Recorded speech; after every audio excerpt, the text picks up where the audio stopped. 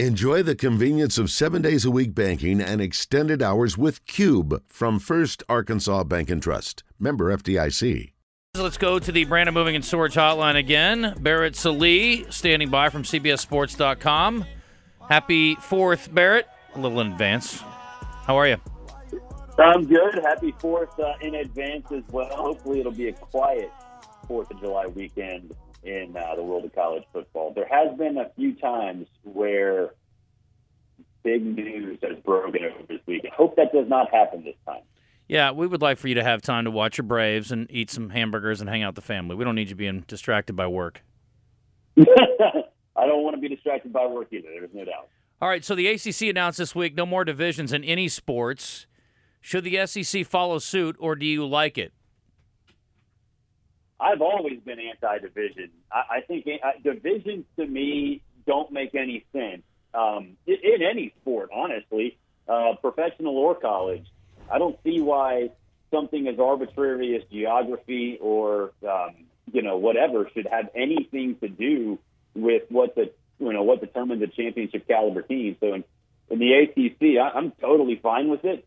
I think there's so much of a discrepancy between the haves and the have-nots with so many few haves every single year that there should be a way to prevent a bad or average team to make it to the ACC championship game. And the same theory applies for the SEC, although the way Georgia is right now, you're probably not going to get that situation. But if you're determining the best team in the conference, you need to have, I think, more round-robin opponents, so lesser permanent division games.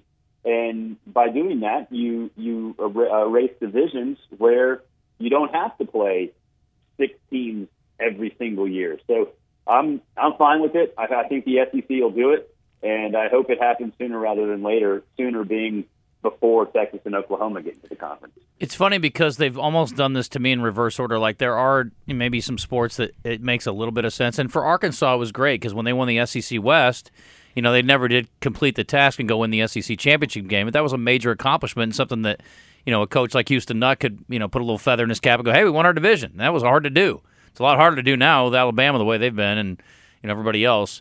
That would be my only argument there. But the one sport that has always irritated me is baseball. There is really, really no reason for that. It's absolutely silly. And then they also have a baseball tournament that nobody really cares to win either. So I'm like, you dropped it in basketball first. It just seemed weird to me. Like, yeah, football, I agree with you. I can definitely see the upside from the big picture standpoint. And the baseball one is the one that is still being maintained. I do not get it, and I never will, and I don't understand why they haven't made a change. Well, yet. And I think part of it, though, Justin, when they expanded in 1992, I think some of it was just travel expenses. Yeah. There's not that much of an issue with that right now. No. Based on how much money's in the league. Yeah, that's true.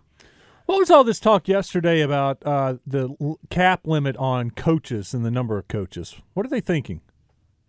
I think the thought process is that the teams that have the most money and the biggest off-the-field staff are going to be at even more of an advantage now because they can devote so much time towards, scouting the transfer portal, scouring the transfer portal, determining NIL deals, things like that. So I think the thought process is if you're going to have parity, you need to at least have the ability where the big money teams don't just use all of their financial advantages to essentially game the system. So I think that's the thought process behind it. If that's the case, then I'm for it.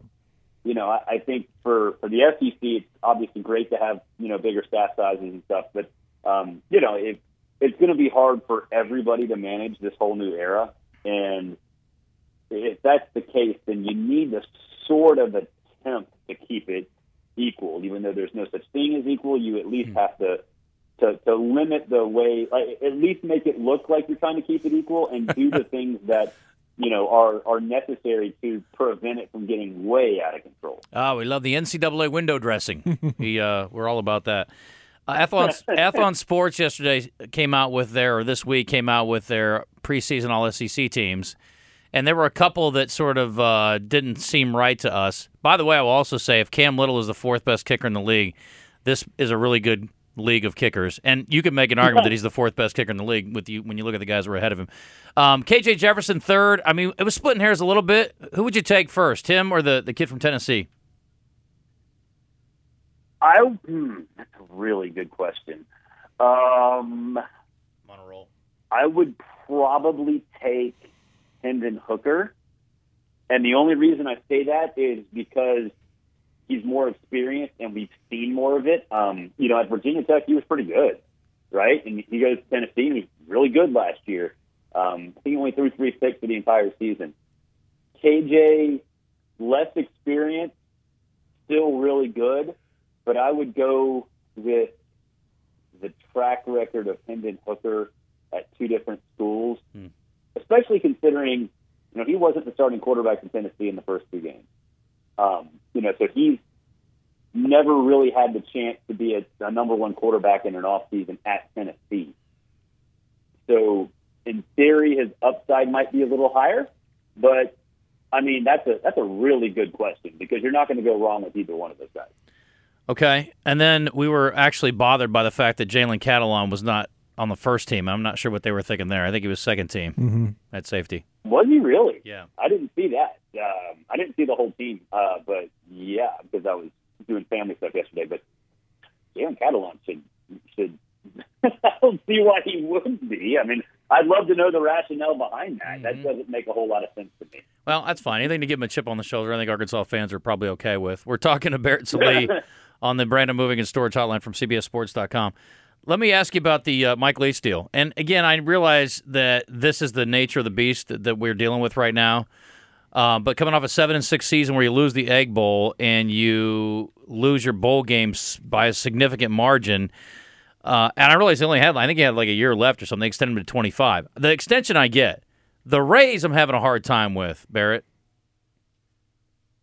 I am too, because I don't necessarily think he's done a great job there. I think that he came there, I think they thought he was going to be an upgrade from Mullins, and make them unique and have that sort of novelty translate to more wins. And it hasn't happened yet.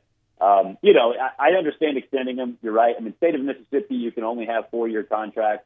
So it happens all the time for their coaches. Hugh Freeze got extended every year. Dan Mullen did too. It was formality. But I think that maybe Mississippi State is settling into the fact that they're going to be a team that, for whatever reason, can catch lightning in a bottle every weekend or so, some weekends, twice a year, something like that.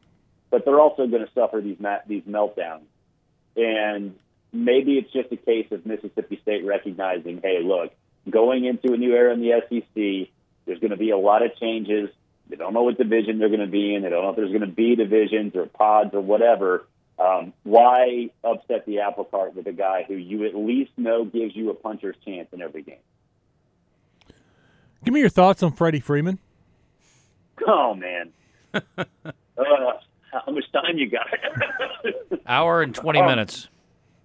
He got screwed by his agent.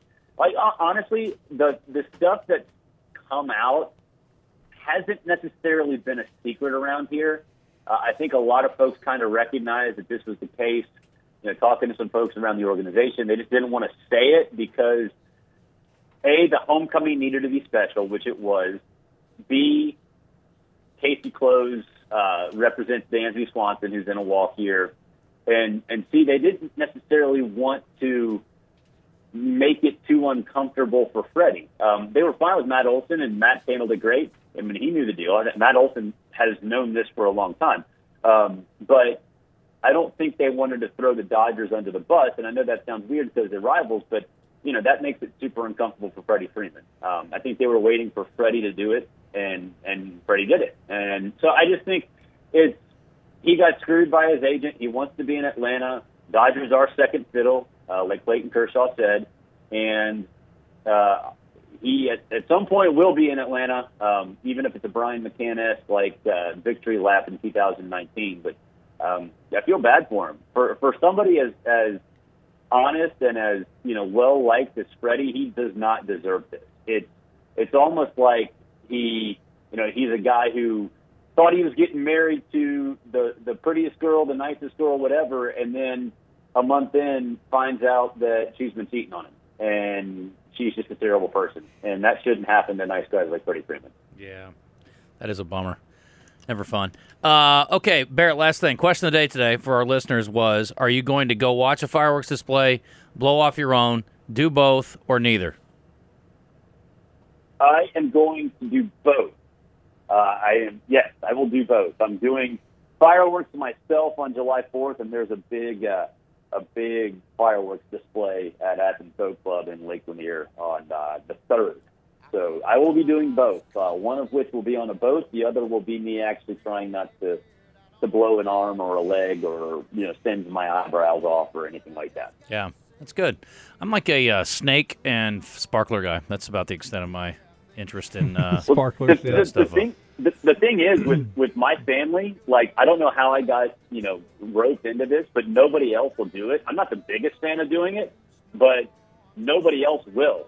Like, so someone's got to, so it might as well be me, I guess. I appreciate that. What a team player. Barrett Sallee. Never doubt. Buddy, enjoy the 4th. Appreciate you. We'll talk to you in a couple weeks. Thanks, y'all. See you. All right, Be great safe. stuff. Barrett Sallee. Be safe, Wes. Good parting shot there. That's right.